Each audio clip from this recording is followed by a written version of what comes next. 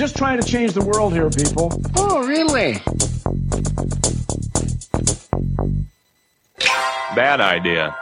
Welcome back to O'Reilly Radio 135E. This is the Bad Idea segment, recorded Friday, December 9th, 2016, where we dismantle the current events for your edutainment through mostly rational conversations that make you go, oh, really. I'm your host, Andy Cowan, with my usual suspects, Stephen Griffith and Daniel Atherton. Okie dokie, so, we had some good ideas there, but now we've got bad ideas. We got some serious veggies to work through here. So, protesters denied permits based on DC foot dragging. What is going on here, Daniel? Okay, so none of the inauguration protests have their proper permits yet, and it is primarily due to the Presidential Inauguration Committee. Because the National Park Service, which handles the permitting, cannot grant any requests until the Presidential Inaugural Committee, which plans the parade and other events to usher in a new president, maps out where it wants to hold the inauguration-related activities. Oh, and they haven't done shit. Okay. No, they haven't done anything. Nice. They're too busy grandstanding all around the country instead. Yeah, they're dragging their feet on this. And, again, it smells like they're going to continue to drag their feet, so the protests cannot be planned properly, and they cannot be issued their proper permits. Now, do you think that that's on purpose, or do you think it's just... Yes, I you do? fully believe it's premeditated. Because putting my somewhat tin-foiled but gold-lined tin-foiled hat, and if I were on Trump's transition committee, knowing everything that I know, if I'm trying to protect him, we'll keep the president-elect distracted as much as possible, and we will drag this out as long as possible to make it so that those planning to protest have to rush at the last second. I'm not saying it's him. I'm saying it's the people around him. Or they'll just say, screw it, don't care, and they'll, as far as the protesters are concerned, they'll either not care and do like what a lot of big protests have done back in the past, and we don't care about permits, we're just going to do this thing, and as a form of civil disobedience in a way, and just risk the arrest. I imagine that will I'm also happen, saying if they don't give it to you, screw it, just go. If there's enough of you, they're not really going to stop you. Yeah, but this is going to curtail the numbers. Because all the other really big protests that have happened in recent history. It will curtail organized protest. Yeah. It won't curtail the disorganized stuff, which there will still be, but it curtails the formal, organized, peaceful protest. It makes the protesters look bad because the disorganized stuff is going to look bad. And I know if I were on his transition team, hearing everything I hear, seeing everything I see, and I'm being employed to protect this man, this is what I would do. I'm not saying it's him. I'm saying it's the people around him. This is always the way it happens, Literus said. What makes this so complicated is that not only is this the inauguration, but because there has been so much interest on both sides of this election, we are seeing all of these extra events that want to take place at the same time. Yeah. People's Action, a national organization promoting democracy and economic fairness, applied on November 14th for a permit for 2,000 people to demonstrate on the Washington Monument grounds between January 19th and January 21st. Kathy Mulady, the press secretary, said she is now unsure of how the group will prepare. They're in a holding pattern. What can we do? It's the way it's going to be. Yeah. So, okay, the National Park Service asked groups of 25 people or more wishing to rally or demonstrate to apply for a First Amendment permit, which is free. Protesting without a permit on federal park land does not necessarily mean that a group would be asked to leave, said Sergeant Anna Rose, a spokeswoman for the park police. It would depend on what else is going on at the time, Rose wrote in an email. We pride ourselves on facilitating everyone's right to free speech, and every effort is made to allow visitors to exercise that right. So there you go. Yeah. It's just if you're going to happen to have a gaggle of people, a gaggle for my purposes here being 25 or more, you're going to have to stand in line and get a permit, or break into smaller groups and go stand elsewhere. So you got that option. Maybe 3 groups of 10. Work on that. Again, a couple groups of 20, you know? It's another thing to inconvenience those that don't like the president. 2,000 groups of 5. Yeah, but all wear different colored shirts. You know, okay, group 1 wear, turquoise. Okay, group 2 wear yellow. Group 3, so on and so forth. That way it's like, no, we're not with them. They're wearing different shirts. We just happen to be standing next to them. We're not with them. Is it obvious? I mean, look. Yeah. Uniforms. We're trying to make this as plain and easy for you as we can, officer. That's right, so much we can do. Yep. I mean, we've got signs. They're in different font. They say the same thing. The backing that I'm using, we went to that Walmart over there, not that one over there. Exactly. We cleared them out, Yeah. So yeah, it is. It does end up being a little bit laughable at some point, but yeah. Mm-hmm. So denied by inaction. Classic stalling technique. Pretty good. Pretty good. Yeah. So let's talk about Wells Fargo. You got a couple stories that you pulled in here that are definitely in our wheelhouse of things to talk about. Yeah. As we reported on earlier in the year, Wells Fargo has been a naughty bank. And the bank has sought to kill tons of lawsuits that its customers have filed over the creation of as many as 2 million sham accounts by moving the cases into private arbitration, a secretive legal process that often favors corporations. The sham accounts, just to recap that for those that missed that story, basically in several months ago, and actually for a long time before that, Wells Fargo has policies in place that made it in the employee's best interest to fluff up their numbers to get bonuses by creating new accounts for people. It was basically, how many accounts can you open, during a pay period. They were pressured to commit fraud. And then rewarded handsomely for it. Yes. Which incentivized them to do so a lot. So that's basically what it was. They would transfer $50 or whatever the opening fee was, and they'd transfer that into a new account and then immediately transfer it back once the new account was created. And the new account would be created for just long enough to register, and then they would close that account too. Now, however, every time that happened, it also generated all the paperwork involved, so new account opening, everything here and there and there, and it could also impact the customer in creating a credit check on their account, which could, as we know, bring down their credit scores and all sorts of things. So it was really affecting the customers. So at this point now, there is, a class action with over 80 customers. Like the one here in this particular example is Jennifer Zelny suing Wells Fargo in federal court in Utah, along with about 80 other customers over unauthorized accounts.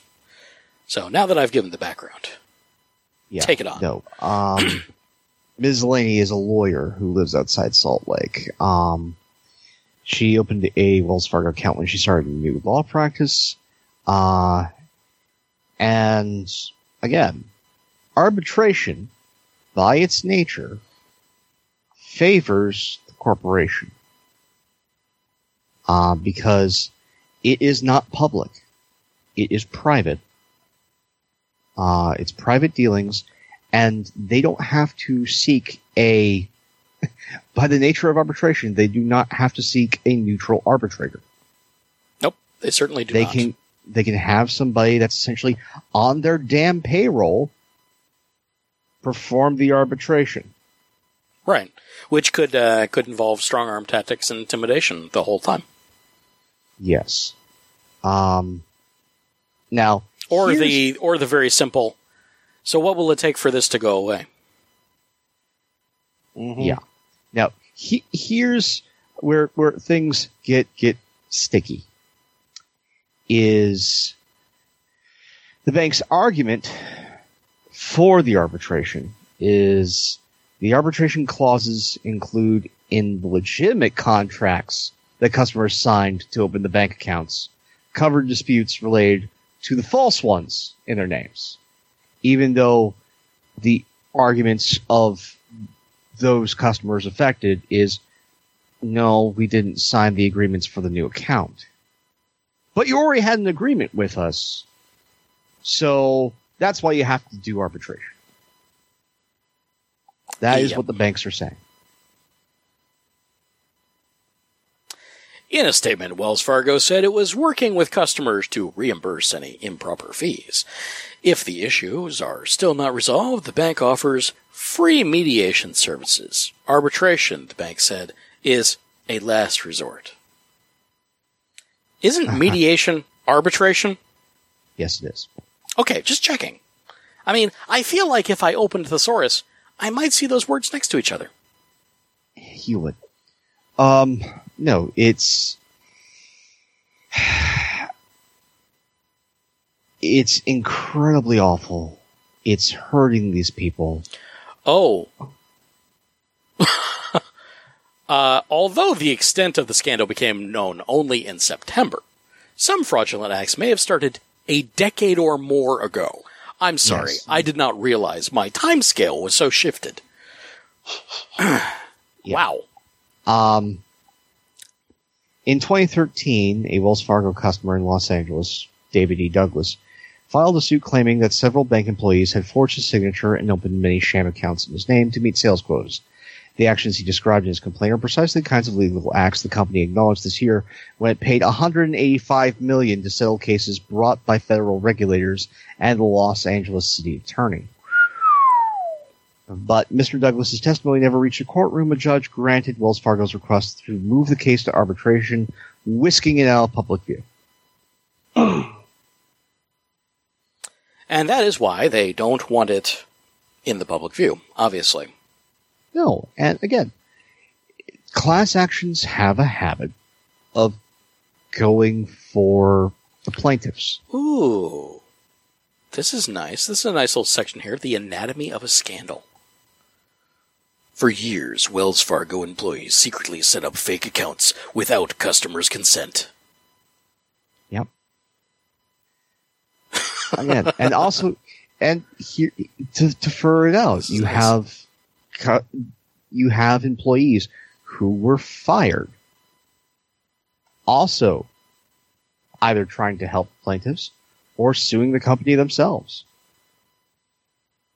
So it just keeps compounding, and it keeps getting worse. And again, arbitrators are typically lawyers or retired judges who are paid large fees to conduct these hearings, and they have an economic interest in siding with the company. Yeah. They're the ones that are paying their fee. Yeah. Apparently there was a pair of Supreme Court rulings in 2011 and 2013 that allowed for the widespread use of arbitration. I don't know what those are, but I would like to look those up. So. Yeah. And again, with how suits work, Wells Fargo is going to try and keep kicking the can down the road until they can force arbitration.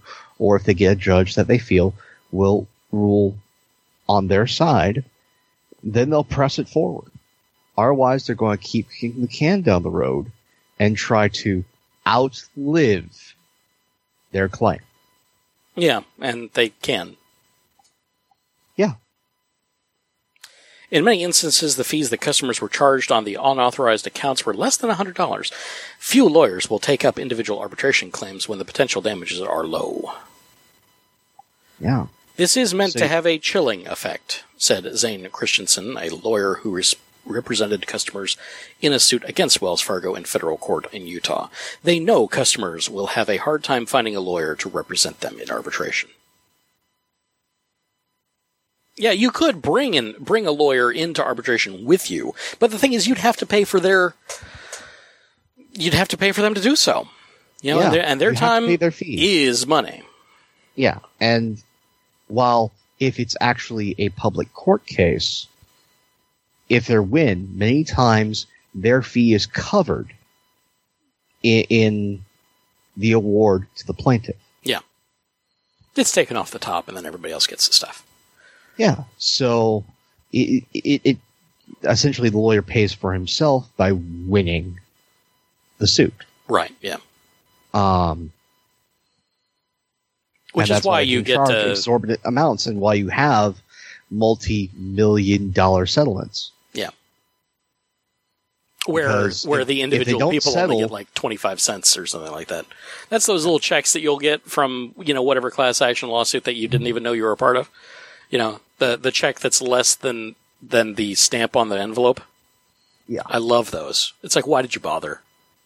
I mean, really, why did you bother? So, okay, so that's the scandal end of Wells Fargo for arbitration. Now, let's get into the weeds here with deregulation. Because, of course, Wells Fargo wants less regulation so they can do more stuff. Here's the thing that just kind of drives me nuts. Is, okay, the previous CEO, John Strumpf, was forced to retire abruptly because of the scandal. Yeah. Tim Sloan, who is now the new CEO of Wells Fargo, wishes so very much. The new boss, an awful lot like the old boss, as the song goes. Yeah, meet the new boss, same as the old boss. Yeah. Again, he so much wants a loosening of a number of federal rules and regulations. The TLAC, the total loss absorbing capacity rule, which was, I believe, put in place in 2008, alongside the TARP bailout, was a rule that requires megabanks to bulk up on capital that can be used to cushion against losses. The rule is particularly painful to Wells Fargo, since they have acquired Wachovia, and it estimates that they would have to sell $60 billion of long-term debt in order to meet their requirements based upon the TLAC. So that way they would be able to have the money there, so should an economic downturn happen, the people whose money they have taken would be protected. Interesting. And again, Sloan wants this stuff gone because it's hurting his shareholders and it's hurting Wells Fargo's bottom line. And he is giddily waiting Trump's administration and hoping that Dodd-Frank and the TLAC will be killed. Oh man, this is just 3 months ago, regulators slapped Wells. So remember, everybody, Dodd-Frank is good. Yeah, Dodd-Frank is good. And we need a return of Glass-Steagall. Yep. Just 3 months ago, regulators slapped Wells Fargo with $185 million in fines for the opening of those fake accounts that we just talked about in the last segment. And again, like Dodd-Frank's, there's what is referred to as the Volcker Rule. And that restricts banks from essentially betting heavily with their own money. Proprietary trading. Well, that's by creating commodities out of investments and selling them on the stock market, essentially, is what, and creating a completely unregulated, with the whole housing bubble. Yeah, that's in there. Yeah, no, this is what they want. This is what Wells Fargo wants. Yeah, because they can just take money right off the top. Lots of money right off the top. And talking about, money off the top, let's talk about South Carolina's pension crisis. Yes.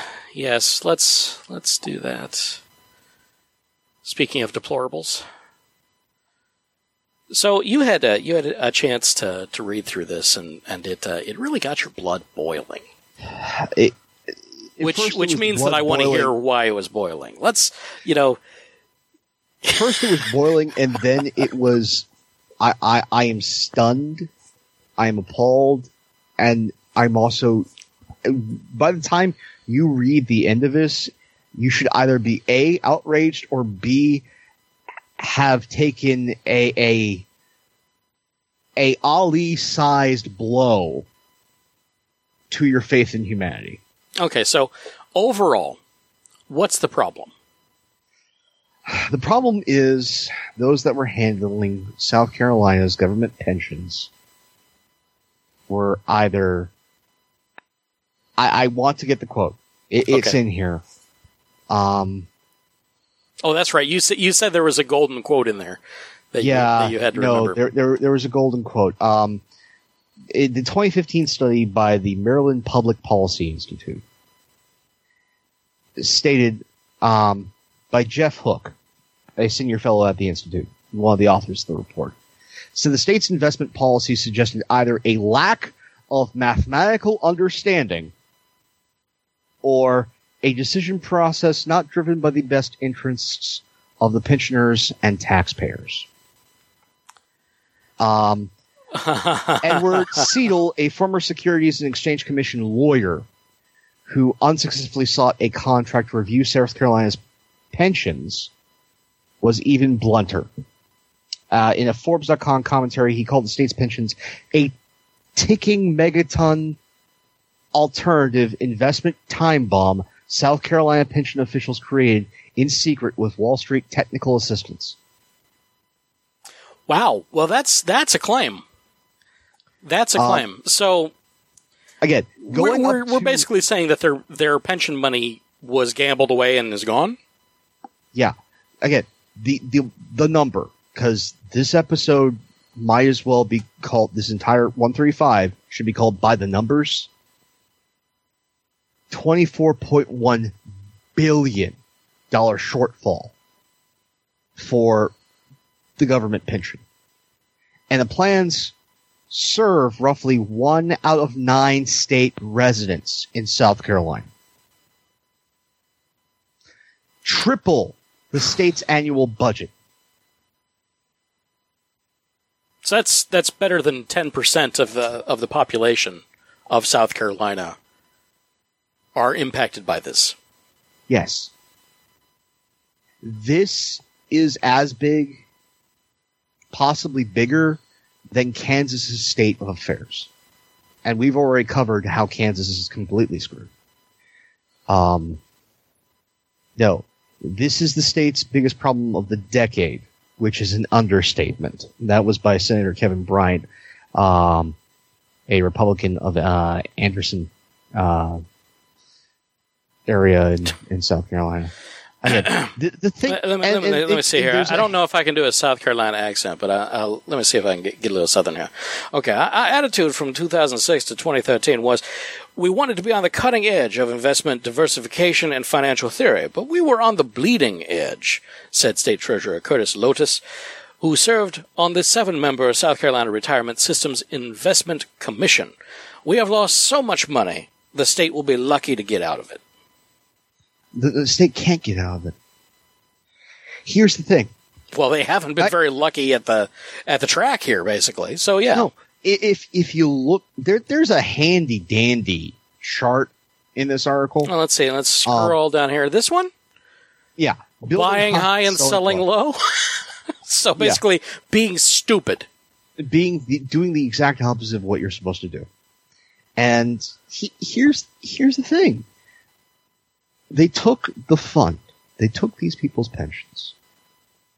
And they were given, all this money was given to the hands of people. I would like to think that they genuinely had these people's interests at heart. But they gave it to a habitual gambler, a gambling addict. Yeah. And they just kept gambling. They kept putting it in risky stocks. Again, if you want to personally do an aggressive investment on something that you're thinking is going to give you a quick turnaround, you do that with maybe 5% of your investment capital. Because you can take that hit. Because your other investments, if you put it in medium or the bulk, especially for pensions, should be in solid investments or long term. So slow growth. I would like to point out something as far as growth and as far as the stock market. In this chart, which starts in the year 1994, and then runs to 2016. In the 94 to 2000 run-up, that's almost a straight line going up. It's fairly solid growth. It's what you expect in slow investment trading. No. That. Well, no. Again, wait. That was also Hang on. the boom. That was Clinton. Yeah. And then in 2000, right when Bush got in, stocks dropped 42%. Yeah. It hits it hits the really rough part between 02 and 03. Yeah. And then it starts slowly climbing itself back up until we hit 2008, 2009. When the bottom fell out. Yeah, we had that nice little crash. And where the bottom dropped out, they happened to have sold the stocks. They sold everything. They fire sailed. They panicked. Instead of holding on to what they had and letting it grow back up, they ran on the bank. They fire sold. Yeah. And to just have lost like half their value, as opposed to holding on to those investments and letting the market recover. Again, when the market's crashing, unless you can get that order in at the start of the crash, you don't pull your money out. Yeah, that's like half the money right there. So, there's 1,400 along here. That's roughly kind of averaging what it was in 2007. So in 2009, when they sold, it was about at 700. Yeah. And that's not the time to sell. Unless you can put that order in right as the market is turning. Yeah, unless you have a firm that has somebody with their finger on the pulse at every freaking second that have the firm of day traders. Yeah. When the market's turning down, looks like about August of 2008. That's when they should have sold. You don't sell. You hold on to those investments and wait for it to recover. You adopt a long-term view. Yeah. You go, we hold on to what we have. We may actually spend more money into what we've got so that we can firm up those companies so they can recover faster Yeah, when it crashes, that's when you buy. Yeah. So put more money in. Buy into what you've already got so those companies have a quicker turnaround. You buy in. Because you're already in, buy in more. And then hopefully they will turn around and it's slow growth. Honestly, if you are going to go for a quick turnaround and you're going to invest aggressively, you shouldn't be doing stuff for a year. Yeah. If you're going to be aggressive, be freaking aggressive and you're day trading. Yeah. Well, you're not even day trading. You can day trade, but that you don't do that with chunks. You don't do it with that much money. No. You do it with small percentages and try and net off the day trade. If you're doing just an aggressive thing, you're looking at a 3-month turnaround. Where are we going to be in 3 months? Because you can somewhat gauge based upon just having your finger on the pulse of global news as well as the financial news, where you're going to be in 3 months. And that's where you invest. You hear about somebody, say like, if I were investing in Tesla right now, or I don't know what the solar company is that Solar City. Solar City. If I had the money, and again, you hear that Solar City is going to be making an announcement. When we just had the rumors, we didn't actually have anything, just the rumors. Yeah, you can watch. That's when you put in the money. You can watch it start to go up. you can watch it start to go up. Yep. But that's when if that's on your feed the first thing in the morning, you know precisely what you're investing in as soon as you get to the office. You put that money in, and you put 5% of that pension capital into Sun City. You see what happens after the announcement, and then you wait, you sit on it for all of 12 hours, and then you sell everything. Yeah. That would be the way to make some money that day. Absolutely. But if they stay in, then that if that stock continues to rise day over day over day, then you've missed out again. And but the thing to really be concerned with here is that this is a pension fund. Yeah. By its nature, it needs to be stable and long term. Again, this is why you invest in stuff that makes sense. Municipal bonds, just bonds in general, but stuff that is going to give you a solid return. Again, you don't go heavily into the market. Things that are solid, things that are not going to fluctuate by leaps and bounds. You want to invest even your midterm capital on more solid bets. People are going to still get sick. So investing into those health and emergency services that are publicly traded, that's where you put money. I want to get back to the article itself.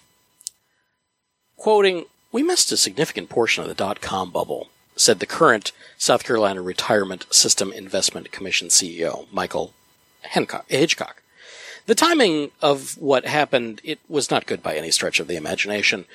It was the first in a series of ill-timed pension investing decisions, some allowed by additional voter-approved changes to the state constitution that resulted in the funds repeatedly buying stocks at high prices near peaks in the market. Regular folks saving for retirement are typically advised not to try to time the stock market as it rises and falls, to avoid chasing investments that were that were last year's winners, and to avoid paying high fees. The pension managers did the opposite, repeatedly. with state lawmakers' encouragement. Fund managers essentially kept doubling down, devoting large chunks of the billions in pension funds to U.S. stocks right before market crashes that began in 2000 and 2007. They jumped into overseas stocks for the first time in 2007 when international markets peaked at values they haven't since revisited.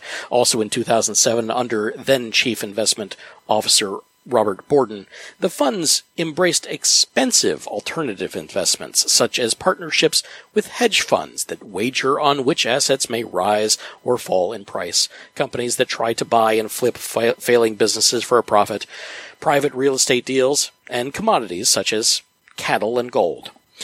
Borden, who used to tool around Colombia in a yellow Lamborghini sports car, was pulling down $485,000 state salary when he resigned in late 2011 for a job with a private investment group in North Carolina. There were tales of state officials being wined and dined, once with a centerfold model, and partying with fund managers at posh New York City nightclubs.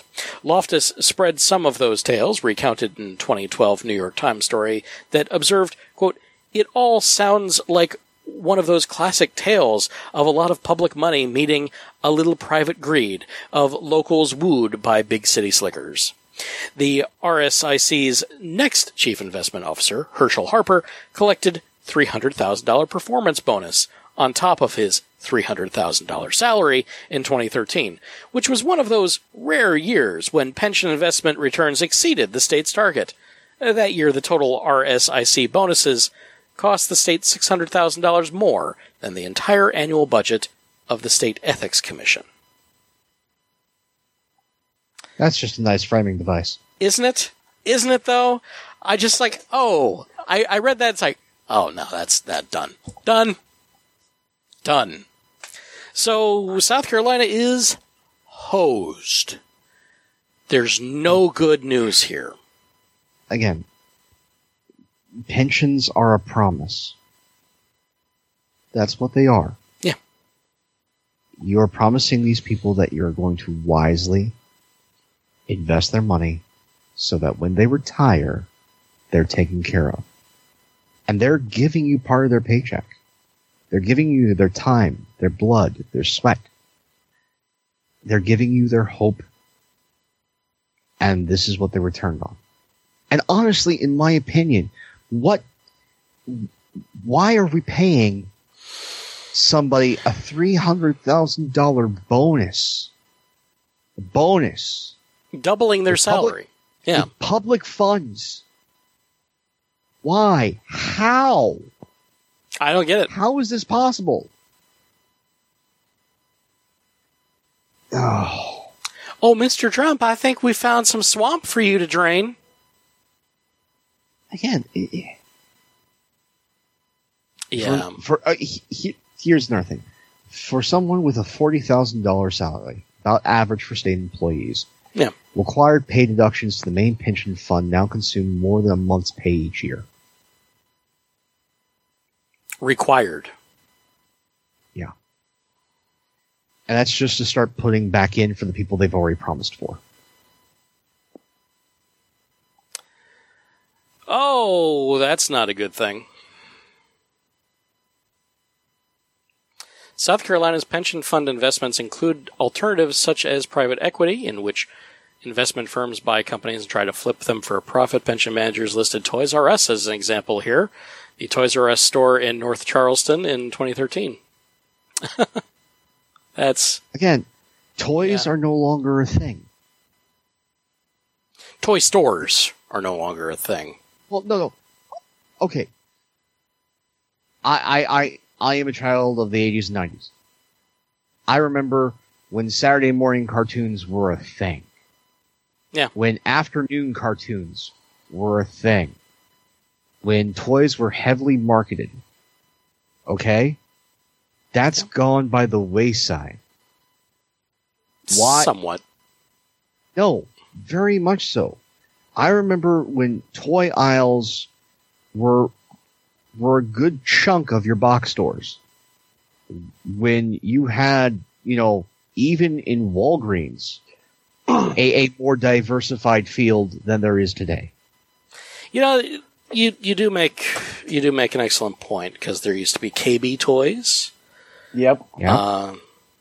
Heck, there even used to be full software stores. FAO Schwartz. Remember Walden Software? Yeah. Yeah, Babbage's. FAO Schwartz. Yeah. Babbage's. No. Yeah. There were entire stores, communities based around toys. That's not what it is anymore.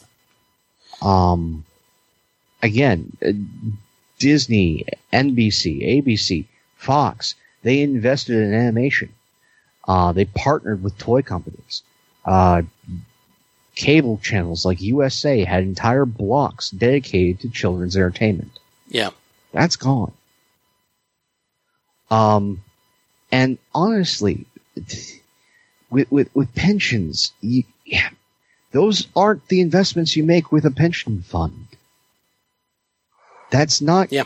That's Just that all stop. too- It was stupid. that's too much people got- risk.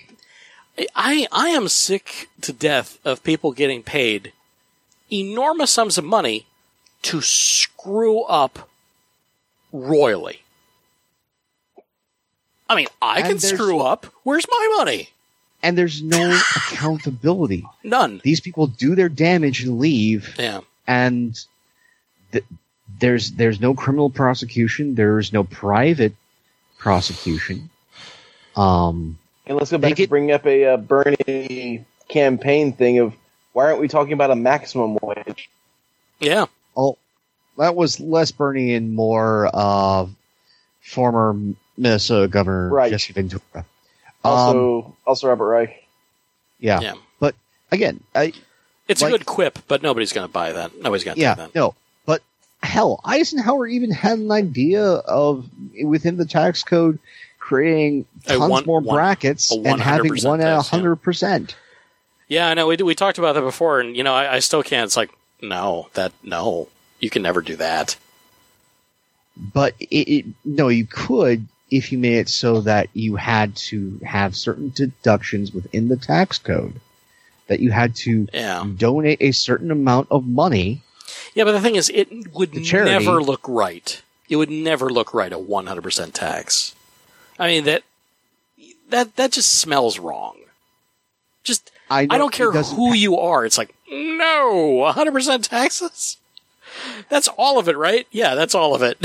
Sorry, Yeah, no. but when you're thinking that, instead of 8 brackets, you would be having 25 brackets. Yeah, I know. There And- were a lot of brackets. I think it was something. And yeah. you could, as we've seen with individuals like the Gateses, like J.K. Rowling, donate. Hell, Warren Buffett, who again got into a little bit of a Twitter battle with Trump, Yeah. or war of words, went, "Hi, here's my taxes." He released his tax forms, Yeah.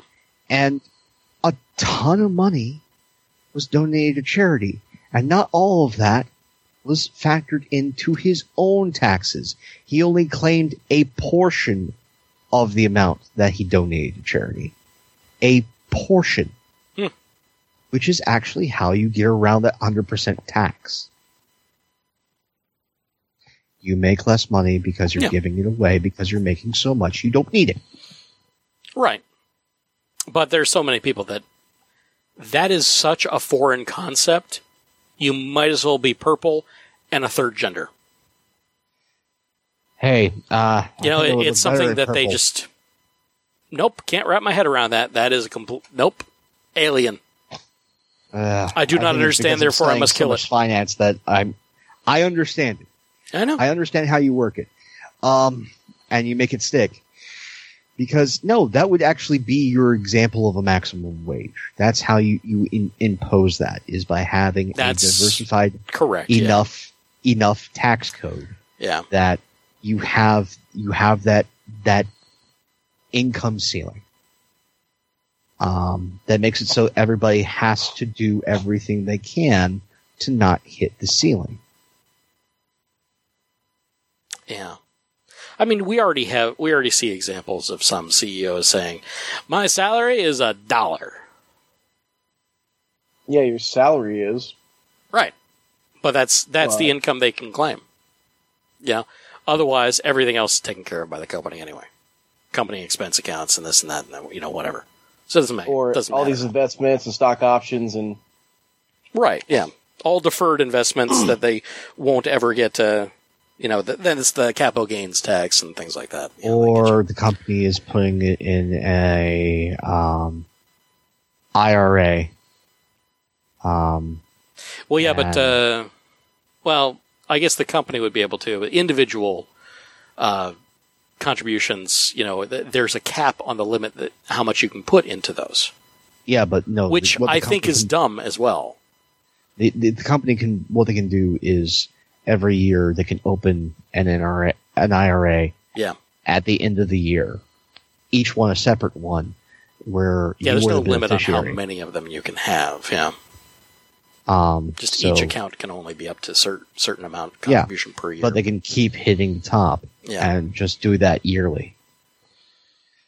Yeah, but I mean the yearly for that is like $5,000. I mean, it's really low. So you'd have but that's to just do one of something many else. benefits. Yeah. Okay. I think that does it for this. So if you've enjoyed what we've done here and you'd like to help us out, there are a few ways. You can donate to the show through patreon.com/ohreallyradio and get early access to the show content. If you want to do the money thing, there is also just a donate button out on the website. I removed that option because I really want you to do the Patreon. But, if you just want a one-time donation, that option's there too. I'm not going to stop you. That'd be fine. Also, reviews on iTunes, that always helps us gain audience. That raises us in the rankings and gets us in front of more eyeballs. And, of course, telling somebody else about the show, that also gets us in front of more eyeballs, and that's very, very important to do. Of course, you could also talk to us, engage us, send us a message on social media or electronic mail, that whole email thing, ohreallyradiopodcast@gmail.com. Or if you're the more talkative sort, we have that phone number, 470-222-6759. I know it better than my own number at this point. That's 470-222-6759. It just rolls off the tongue. It's always there to take your call or your text. Thank you for choosing to waste your valuable time on us. This has been O'Reilly Radio, part of the Random Acts Company. This work is licensed under a Creative Commons Attribution 3.0 United States license, with the exception of the music created by Kevin MacLeod of Incomptech.com, who holds the copyright thereto.